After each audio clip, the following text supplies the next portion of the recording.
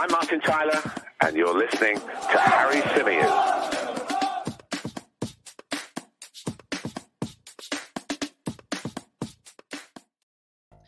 Hey everybody, how's it going? Welcome back to another live edition of the Chronicles of a Gooner, coming to you on this Sunday evening after a weekend of no English football, none whatsoever. The games were postponed out of respect for, of course, Queen Elizabeth II, who passed away at the back end of last week. It's been a really strange weekend, hasn't it? When you gear yourself up ready to go into a weekend full of football. And as I mentioned to you guys a couple of days ago, I had loads of work on this week. And I'd sort of got into that headspace of, I've got a lot on, got to get my head down, focus.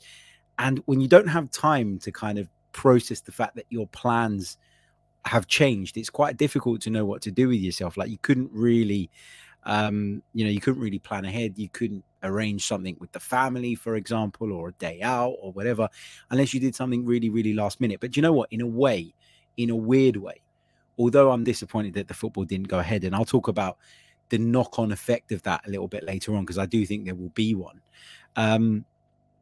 It's kind of done me a little bit of good.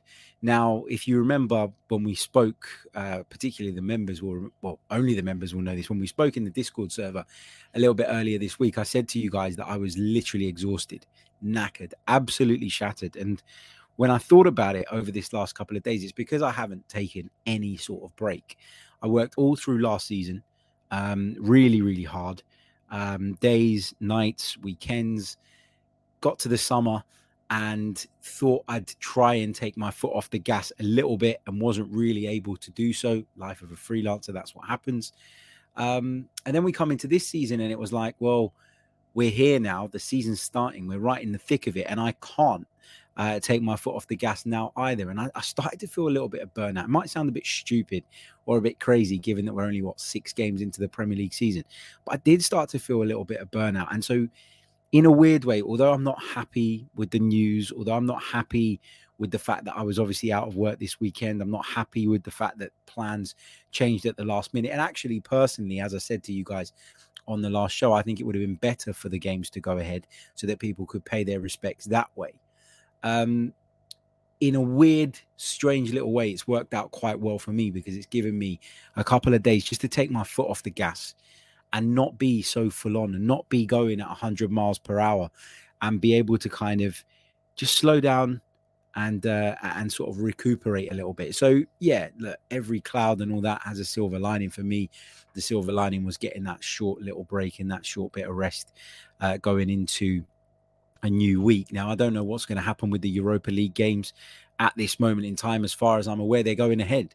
But there have been reports suggesting that Thursday's game against PSV Eindhoven at Emirates Stadium could be in doubt because of policing issues. So we're going to have to keep a close eye on that. But I just think, look, whatever you're going to do as the authorities here, whatever decision it is you're going to take, just take it with enough time. Take it with enough time for those people that have made plans and are coming from far and wide to be able to try at least and adjust their plans, try at least to make the best out of a shit situation. Because I read some really heartbreaking stories over the weekend of Arsenal fans who had come from all over the world. I told you guys, I knew of someone, a family friend who had come from Australia to go and watch Liverpool and couldn't get a refund on the hotel, couldn't get a refund on the train from London to Liverpool. And so went up there, but for no game and just went on a stadium tour or was planning to go on the stadium tour if that was still allowed to happen. So I just think there's a responsibility for those making these decisions to make them with enough time, at least for people to not be caught off guard at the last minute. Now, I know the first weekend, or the weekend that we've just lost, the Queen's passing was announced on Thursday evening. There wasn't an awful lot of time to get things in order and in check. But maybe a better solution would have been to say, okay, we're going to play this weekend's games because people have planned to go to them. People have made travel arrangements and we'll postpone next weekend's game so that at least there's a week for people to kind of hear of that postponement and hopefully, if they can, adjust their plans accordingly. That would have probably made more sense. But instead, the games had been cancelled. Now we go into a new week and we don't know if the European games in London are going to go ahead. We don't know if the Premier League action next week is going to take take a hit because of the funeral being on Monday and that now being a bank holiday. We just don't know. It's all up in the air. Now, these are things that are unprecedented. And so there isn't always going to be a blueprint for everything. And I understand that in a lot of these instances, authorities are making this stuff up as they go. But it just feels all a little bit weird to me. Don't know about you guys, but I've tried to get into other things this weekend. I've tried to watch other things. I've tried to, I tried to watch the Formula One earlier. Can't get into it. I've tried so many times with Formula One. It just isn't for me. I find it boring. I'm not going to lie. I know a lot of people are going to get offended by that or don't like that or going to hit me for it in the comments, but I just don't like it. I find it boring. Watched a bit of the cricket yesterday. That was okay. Watched a bit of Bundesliga action yesterday. Watched Bayern Munich. Watched a bit of Serie A a little bit later on. Watched some Serie A today as well. And we'll probably be watching some a little bit later on because, of course, Juventus take on Salernitana. And that starts in about a couple of hours' time at the time of recording. So I'll probably sit and watch that. But it's not been the same because, as I say, I geared up for this really busy weekend. I was due to be at Stevenage in League Two on Saturday to watch Stevenage against Sutton United for BBC London. And I was supposed to be at the Emirates today for BBC London to cover the Arsenal game. And I was really looking forward to that because when they give me an Arsenal game, it's like a massive honor. Like, I'm really chuffed to get those. And so to lose one, it's a little bit disappointing. But here's what it is. Let's go over to the live chat. As I said to you guys when sort of posting about this show, this is very much just going to be an off-the-cuff show. I don't have an agenda in front of me. I don't have anything like that. I'm going to base it solely on you guys' questions. A few of them have been sent to me in advance, which we'll kick the show off with. And then we'll jump into the chat box and take whatever it is that you guys want answered and try and make something of it. Let's say a big hello to Orange, who was the first one in the chat box. Don One says, I need some Arsenal content bad. Let's do this, Harry. Big hello to Afsar, to Steve, to Ayush, to Martin, to Chris, to CHHS fans, to Vernon, to Timothy, to RD Holyfield, to Mohammed, to Ricochet, to everyone basically in the live chat. Big hello as well to the Fort Lauderdale Gooner, Craig, who says, greetings, Harry, my friend, laying on the beach in Miami. Fancy swapping places? I wouldn't mind a bit of that. Thank you so much, mate, for your very, very kind donation to the channel. Very, very much appreciated. Okay, let's get on with it. Let's start with the big question. And the reason I call this the big question is because this is a question that I sort of had put to me by a couple of people. The minute I put out that I was going to do this type of show, I had a couple of DMs from people asking me this very question. And I think for me, it's a really good question. And it's one that we've got to spend a bit of time on. The question is basically, do Arsenal have enough squad depth at the moment in their current iteration to be able to compete both in the Premier League, but also on the European stage? Now, particularly this season, this is a big problem because of the fixture pileup. And that's only going to get worse given what's happened over the last few days, given what's happened with regards to Queen Elizabeth and her passing, and the fact that we're now a fixture in terms of the rounds behind. So this whole situation is just going to become more intense and probably more problematic, for most of the clubs that are having to navigate their way through both domestic and European football, of which we are certainly one. So what I want to do is I want to kind of try and break this down a little bit, because people talk about numbers a lot. And in terms of the squad, the numbers are a little bit light. So I kind of get why people are concerned, why people are worried by that. But the first thing I'll say is that Mikel Arteta doesn't want a big squad. Okay, there have been a number of high-profile managers in recent years who have made a point of trying to keep the squad as small and as united as possible. And you could argue one of Arsenal's big problems in the past was, of course, the fact that their squad was so overbloated with players who were either disengaged, overpaid, not the right ones for what they were being asked to do. it becomes a bit of a mess, doesn't it? And I think Mikel Arteta feels that if he's got a smaller group, it becomes easier to manage that group. It becomes easier to keep everybody engaged, and hopefully that breeds greater success. A few of you are asking for a poll, so let's quickly put this in the chat. Do Arsenal have enough depth to compete in the PL and Europa League? Now, you've got to bear in mind as well that we're going to be in the domestic cup competitions too.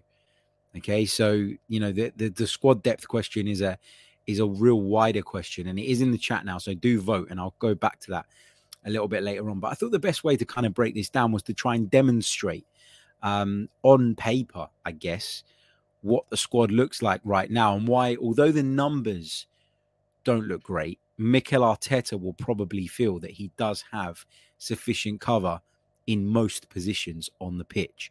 So here we go. Let's break this down. So this will be Arsenal's best 11 based on what Mikel Arteta has picked so far this season. Okay, Ramsdale in goal, White, Saliba, Gabriel, Zinchenko across the back line, Partey in that deep lying midfield position with Xhaka and Odegaard ahead of him, Martinelli from the left, Saka from the right, and Gabriel Jesus through the middle. That is the team that Mikel Arteta goes with. But do we have enough cover in the event, like we do so now, where we've got a few injuries? So let's break it down position by position, right? When it comes to the goalkeeper, it's Ramsdale and you've got Turner. Okay, that's a second choice goalkeeper there. That's two goalkeepers. One will play in the Europa League, probably in the group stages at least. One will play in the Premier League primarily. Sooty FM has put in a brilliant comment there, but I'm not going to bring it up on the screen because it's a bit of a spoiler as to what I'm going to go on and say, and what my point was kind of going to be around this, and why I'm maybe not as concerned as others. So we move to right back, okay? And Ben White's been playing there so far. He's done a great job. You can throw Tomiyasu in there, okay? So at right back, you've got White, you've got Tomiyasu. Let's say for Saliba, the cover currently is Rob Holding.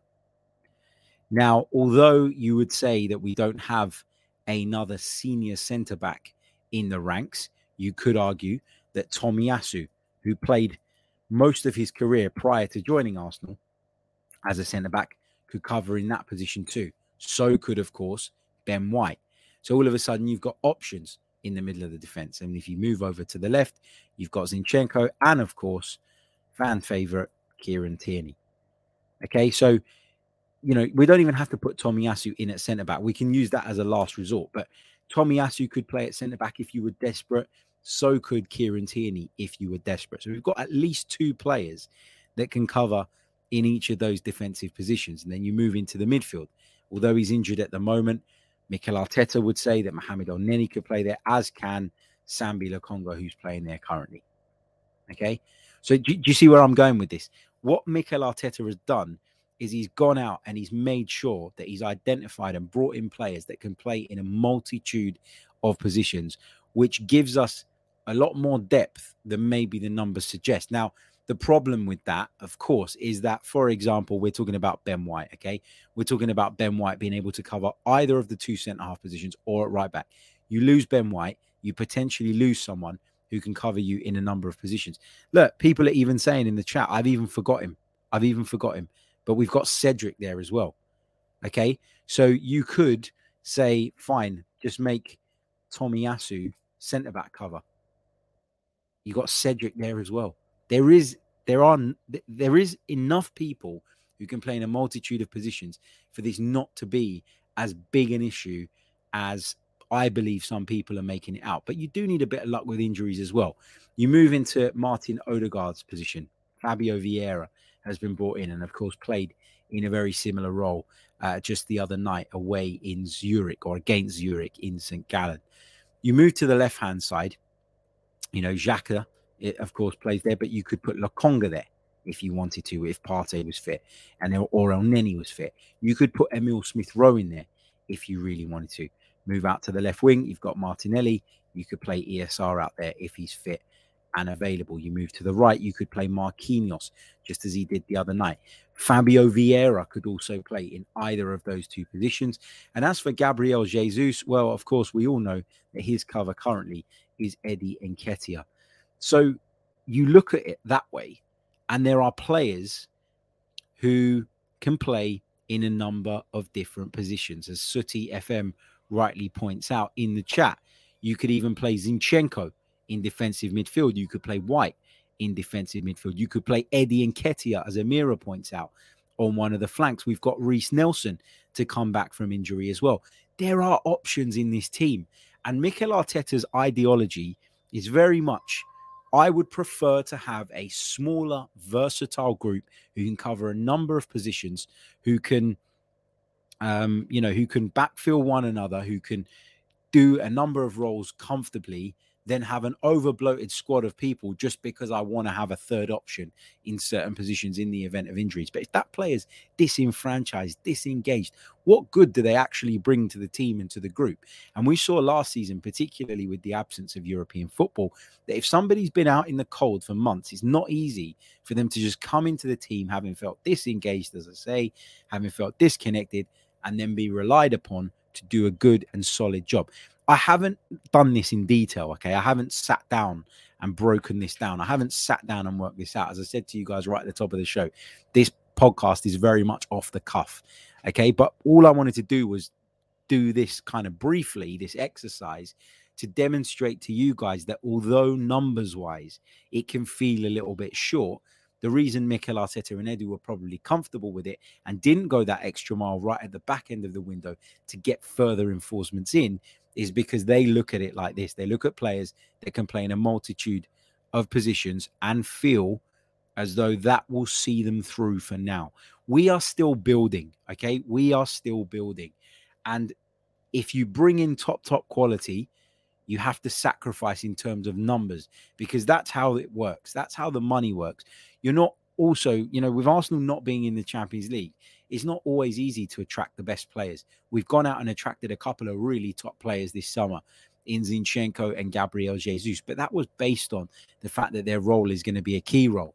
Now, if you're saying to them that they're not going to play much, if you're saying to them that they're coming in to be bit part players, then you end up finding it difficult to convince them that this is the place for them. So, there's that trade-off, right? Do you want quality over quantity? We've done the quantity route before and it went to shit and it was really bad and it was really poor. And ultimately, because we went with quantity in the past, because we paid players too much money in the past, because we locked ourselves as a football club into contracts that made no sense for the football club, we ended up getting into a situation where we'd fallen further than we had in the previous decade and then got to a point where we had to make a managerial change and had to rip it all up and start again. So I realize I've missed players in this. I realize that there are players who I've only credited with maybe 2 positions who could probably play in 3 or 4. But the point is that the versatility thing is why the club and Edu feel as though they can get away with having less numbers. I'm not even sure that I agree with that. Before people say, oh, you always defend what they do. I'm not even sure that it's the right approach, but that is what they would tell you. That is what you would get if you were to sit in a room, I'm sure, with Mikel Arteta and Edu and raise this particular issue. And also this other, the final point on this, which I kind of want to make before we move on, because I realize we've got other things to cover as well. But the point I really want to kind of home in on this is that it doesn't matter how much depth you've got. It doesn't matter how many players you've got in your squad. It doesn't matter if you've got 28 players, if you've got 21 players, right? Ultimately, any top quality side has players that are indispensable to their team, i.e. when they're not there, you feel it, you see it, okay? And there are players in that Arsenal side that you can say that about. Thomas Partey is one of them because he's an outstanding player. Gabriel Jesus is another one because he's an outstanding player. Liverpool completely went off the wagon a little while ago, didn't they? When they lost Virgil van Dijk at centre-back and then started to lose some of the other guys around him as well. It don't matter how many players you bring in, how many squad players, fillers you've got. somebody like... Today's episode is sponsored by NerdWallet's Smart Money Podcast. NerdWallet's trusted financial journalists use fact-based reporting for some much-needed clarity in the finance world, helping you make smarter decisions with your money. The nerds have helped me get smarter about things like planning for my tax bills so I don't dread April every year, producing a balanced budget, not just for football, and saving on travel because spending less on airfares means more money for an extra night and maybe a fancy dinner too. Listen to NerdWallet's Smart Money Podcast on your favorite podcast app. Future you will thank you. Virgil van Dijk, maybe not now, but at least then, was irreplaceable. And the top players are. That it's not easy to have equal cover for every single position. So if you're unlucky with injuries, you're unlucky. And if you're missing those players, it's unlucky. And you know, in the case of some like Thomas Partey, where the injuries happen so often, and maybe we're sitting there questioning whether the club needed to see this coming, that's different. But generally speaking, every team has players that if they're missing, the difference is noticeable. And you wouldn't necessarily look at some of those clubs and say they have a lack of depth. So it's about recognizing that, yes, we could do with more numbers, but there are some players that you just can't find deputies for. There are some players who are so important, so key, that you can't just find a 2.0 version and store them on your substitutes bench until duty calls. It's just the way it goes. Let's take this one from Gunner Down Under. Thank you so much, mate, for your very kind donation. He says, I don't believe depth was our problem. It was the quality of that depth. Last season, some of the players on our bench this year were our starters. We need pressure for each position. Look at the hunger of Eddie now. Yeah. Great point. Let's take a few more points just around this subject, and then we're going to move on. Let me see what else you guys are saying. Tom Sabo says, injuries are mounting from the usual suspects, though, and that's my only concern. Yeah, and that kind of feeds into what I was just saying. When there's certain players who it happens to all the time, you've got to start to question, as a football club, if you're doing enough to try and avoid that problem. And then those areas should be your priorities in terms of trying to find adequate, good, comfortable replacements. But again, you know, they don't grow on trees. Rudy says, why do we constantly have to make do as opposed to the ideal option? How much longer do we make do?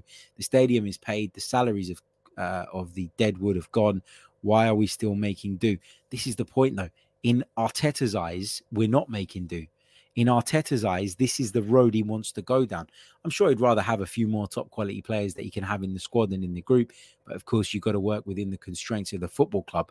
But I think the idea of a smaller squad is one that he's comfortable with and happy with. What I'm trying to say is I don't think Mikel Arteta wakes up in the morning and goes, shit, I need an extra 2 players in this group. I think he's so big on it being the right people, the right personnel, the team spirit being there, the connection, the unity, the energy being transmitted, the way he always talks. I think you could read between the lines and probably come to the conclusion that for him, it's about quality over quantity.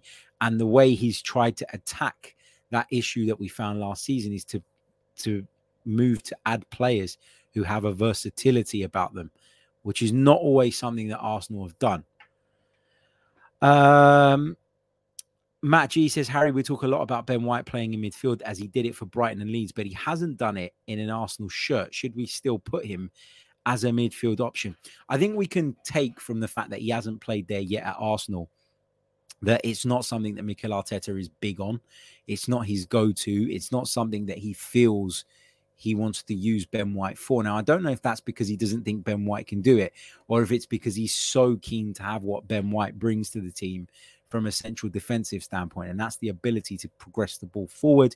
And when he plays at fullback, he can tuck into that midfield area, help out whoever his job it is to play there.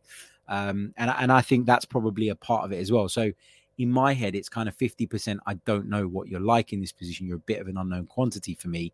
But 50%, I don't want to lose what you bring to my defense, because it's obviously something Arsenal and Arteta value highly. Otherwise, they wouldn't have paid £50 million for him. That's the way I look at it. Ayan says, so Harry, piggybacking on what you said, the players can play versus whether the player would have a similar effect if we miss him for a stretch. now indispensable effects if we're going for the title. Sorry, let me read that again because I got a little bit confused reading that. The players can play versus whether the player would have the similar effect if we miss them for a stretch.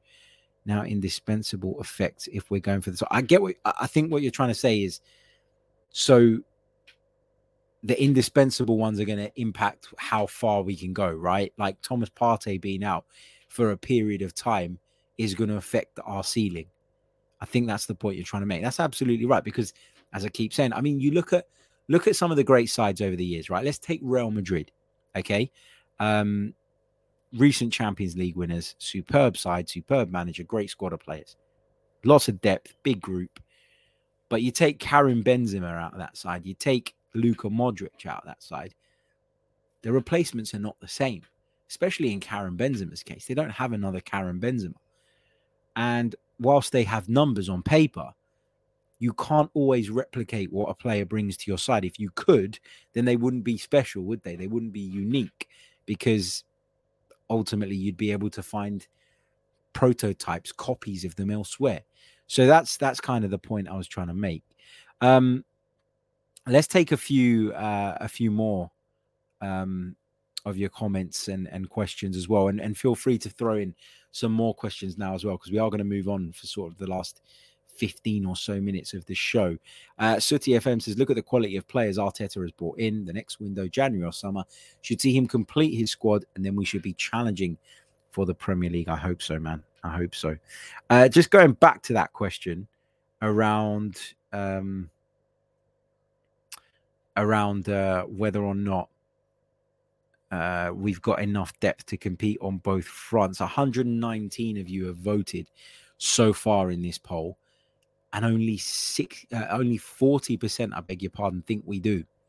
60% of you say we don't. I feel like we're just a little bit short as well. So I'm on the 60%. I'm on the no just about. But I do think it's one of those that if we're fortunate with injuries, if we can manage the workload of certain people well, then, you know, we could be all right. And, you know, there's a bit of luck involved in all of this as well. I mean, if you're missing a centre midfielder and you've got a stretch of 3 home games against relegation candidates, I know it don't always work like that in the Premier League, but you should, in theory, be able to get by. And it's much better than being without those players in the big games against the big sides who are ultimately going to finish above you. GB says, don't go there, Harry. Real Madrid didn't miss Benzema at all today. Rodrigo was fire. Yeah, look, today they were at home to Mallorca. If we were talking about a Champions League game away at Bayern Munich or against PSG, Man City, Chelsea, the way they sort of found their way to the final last season, you take Karim Benzema out of that side, they don't do it. You know, that's what I'm trying. That's the point I just made.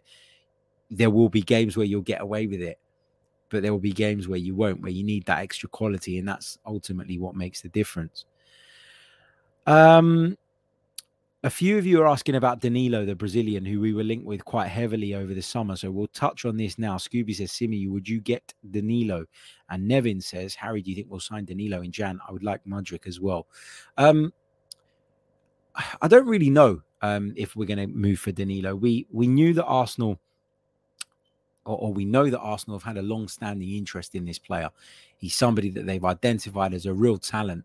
And he's somebody that Arsenal explored with regards to bringing him to the club sort of right at the death of the window. And look, listen, we know that the injuries to midfield are ultimately what pushed Arsenal into the transfer window, when as far as they were concerned, they'd done what they'd gone in to do and were only looking in alert to sort of any opportunities that will come along that they felt were too good to turn up. In the end, we didn't get that midfielder in. We tried for Douglas Luiz on the last day. We didn't make that happen. We tried, of course, for Danilo, I think the day prior, but none of those deals were able to be completed in that period of time. But you do feel as though Danilo is someone that Arsenal might go back in for. If they were interested in Douglas Luiz, however, and we're led to believe they were, you know, there's an opportunity to go and test Villa's resolve again in January, when his value should, in theory, given his contract situation, be even lower. Or we might wait till the summer and maybe pick up either a Douglas Luiz or a Tielemans on a free transfer. It all comes back to having to work within the constraints of the football club. We've spent a lot of money over the last 2-3 seasons, and we've brought in very, very little in terms of outgoings and the fees that come with those. So there is the FFP angle as well. There is the self-sustaining bit as well. Yes, it looks like there's been a bit of investment, or at least the releasing of some additional funds from various other areas of the business of the club to help us in that sense. But, you know, the Kroenkes didn't wake up and have a personality transplant. You know, they're not different owners to the ones they were before. Perhaps they're more committed now, but I'd guess their principles around spending, etc., will be pretty similar to what they have been. So this is not a new Arsenal. It's an Arsenal that recognized that we had to do something to try and close the gap and speed up the process of change. And so we laid out some money, but that's not sustainable. You know, we've made heavy investment in players of a certain age, of a certain makeup, of a certain profile, who I'd imagine now will be seen as the future of the club. And I'd imagine when we go into January next summer, maybe the summer after that, we'd be looking at maybe one or two in terms of incomings and looking again to add quality over quantity. The big turnover of players has happened is the point I'm trying to make. So anything else feels like it's going to be very measured, and they're only going to do things that they really do feel and are convinced are going to make the difference straight away. What else have we got in the chat? Jared says, Harry, would you spend 80 million on Sergei Milinkovic-Savic or 80 million on Ruben Neves? If I'm honest with you, I wouldn't spend 80 million on either of those. I think they're both good players. I really like Sergei Milinkovic-Savic as a big Serie A follower. I've seen a lot of him over the years, and I think he'd be a great addition. But 80 million pounds is crazy money. And that's ultimately why he's not moved on from Lazio. He's been priced out of that move. I don't think he's particularly unhappy at Lazio, and you've never felt that he's really been pushing for that exit, which obviously helps them to kind of keep that valuation high. But 80 million is a little bit excessive. I really like Ruben Neves. I have done for a little while. He's a player that I'd welcome with open arms. You know, and I've said this in years gone by, in summers gone by. But again, you feel like that Premier League to Premier League premium is going to bump his fee up to something that's totally unreasonable. And again, 80 million on him seems over the top for me as well. Kieran King says, if a bid of 40 million pounds came in for Smith Rowe, would you consider selling? I just worry about his continuous injuries. He's very much getting into Thomas Partey territory, isn't he? Emile Smith Rowe, an unbelievable talent, one of my favorite players at the Arsenal. I think the way he carries the ball is beautiful. He glides with it. I think he's got incredible vision. And I thought particularly last season, before he picked up injuries and before he had all those problems in the second half of the campaign, I thought he became really good and really effective in those runs he makes into the penalty area or around the edge of the penalty area. And he really increased his goal and assist outputs as a result and as a consequence of that. Maybe a controversial statement, maybe not. In terms of sheer raw talent, not the physical stuff, not pace, not strength, not any of that. In terms of pure technical talent and technical ability, I think he's got more of it than Bukayo Saka. But Bukayo Saka is so robust and stays fit and is strong and is hard-wearing, if that's the right, durable is the word I was looking for, in comparison to Emile Smith Rowe, who seems to pick up injuries, if not on a weekly, a fortnightly, monthly basis. It's not good enough. And that does worry me. And this is where the club at some point are going to have to make decisions on these players. Because if those offers do come in and they want to continue pushing forward, they're going to have to recuperate money to be able to then go out and buy the players that they want. Because as I say, this current level of spend versus what we're bringing in is just not sustainable. I'd consider it. I'd consider every bid for every player. I think you've always got to be open-minded. And I think that some managers in the past have shown themselves to be very good at understanding when a player has maybe come to the end of the road and when it's time to move them on and look elsewhere. So, yeah, you know, I'm not saying that I want to sell him. But if someone came in and said, here's 40 million, looking at his injury record, looking at his current role in the side, I'd probably at the very least have a good, long, hard think about it. Rudy says, so Harry, I don't know why you keep calling me Henry. My name's not Henry, but anyway, according to you, Arteta and the club are happy with the squad and it should be considered a failure if we don't make top four and a trophy, right? No.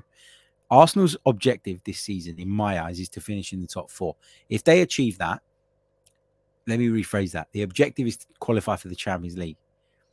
If they do that via the Europa League and and we're far off of the top four, I'd ask questions. But ultimately, they would have got over the line and they'd have achieved what it was that they were setting out to achieve. But you've got to think about the circumstances there. You've always got to look at the sort of the other factors. Did it get to a point where top four was very unlikely? And so we started resting players in the league to focus on the Europa League. And as a consequence, dropped off further. Maybe then you can kind of be a little bit more lenient in that. But ultimately, he's got to get us back in the Champions League, given the investment he's had, given the backing and support he's had, not just with incomings, but with outgoings as well, and with getting people out the door that were even costing the club money to part ways with. I think that anything less than Champions League qualification will be seen as a failure, yes. But if you're saying that we need to finish top four and win something as well, I think you're jumping the gun a little bit in terms of where this team are in comparison to maybe where you think they are or should be. So I think that just getting back into the Champions League is the remit. If he doesn't do that, I'll be the first person to say the season was a failure, and we need to ask questions about it. I won't go to default. Yeah, he needs to be sacked though. We'll have to see again how it all pans out, how it all works out, what are the circumstances around that failure, if that is to be the case. All of those things need to be considered, and only when you do that can you come up with, I think, fair conclusions. I am going to take one more question because I am really pushed for time. As I say, just wanted to jump on and do some sort of content today. I've missed it. I'm hoping you guys have missed it as well. And of course, we're going to be back on Monday with some more as well, as we continue to kind of fill the void left by a lack of football at the moment. What have we got? Amira says, whether you believe it or not, the club said that their summer plans didn't change just because we missed out on Champions League. Did you see this squad plus one or two other signings realistically challenging in the CL? The Champions League is a cup competition ultimately, right? If you get through the group stages, who knows? Anything can happen. Define what competing is in the Champions League. Like, I think we'd have gotten out of the group. I think we'd have gone to the round of 16. And then from then on, it's purely based on the luck of the draw. I would say, I don't think the plans changed. You referenced that bit there. I don't think the plan changed in terms of who they moved for, but I certainly think it maybe made it more difficult for us to either go that extra mile financially because of the difference between Europa League revenue and Champions League TV revenue. And maybe it made negotiations with certain targets a bit more difficult because we weren't in the Champions League. But I still think they tried for the players that they'd already earmarked prior to that. Maybe they didn't end up with all of them, but I still think that, people like Jesus, Zinchenko, I think they were on the list for a while. But yeah, let's see what's going to happen. I'll just quickly take this to finish off. I am jumping over on Dan Potts' channel in just a couple of minutes. We're going to be talking Arsenal as well. But Ash says, Harry, have you heard anything on the PSV or Brentford games? Not at the moment. As far as I'm aware, PSV is going ahead. There were reports, as I said to you guys earlier on, around concerns over policing, etc., etc. Don't really know what the deal is with that. And if that's going to lead to anything, any complications closer to the time, but we'll have to just wait and see. As for Brentford, I don't know, but I don't see why the Brentford game can't go ahead on the Sunday. The Monday is a bank holiday for the Queen's funeral. And if there were any games scheduled for Monday, they should be postponed. I genuinely believe that. I think that out of respect, postpone the games on the day of the funeral. I think this weekend's game should have gone ahead. And I think next weekend's games should go ahead as well. It's really unlikely that UEFA are going to allow the Europa stuff to be postponed. They'll probably look for alternative solutions in the event that there is an issue. We've already heard that Rangers, who are due to play Napoli, I think they were supposed to play them on Tuesday. Now they've moved that to Wednesday because of potential policing issues in and around Glasgow. So we have to be a bit creative here because we can't afford for the fixtures to pile up further. Anyway, guys, I'm going to jump off. Please do leave a like on the video if you haven't done so already. Let's just have a quick check-in. We've got 76 likes on the board, only 300 76 likes on the board, but there's over 300 of you watching. So that's not good enough. Let's get it up to 150 at least. If you're listening on the audio, please do leave us a review and I'll be back tomorrow with some more Arsenal and football related content as we move into another week. All the best. Enjoy the rest of your Sunday. I'll catch you all soon. Goodbye. I'm Martin Tyler, and you're listening to Harry Symeou.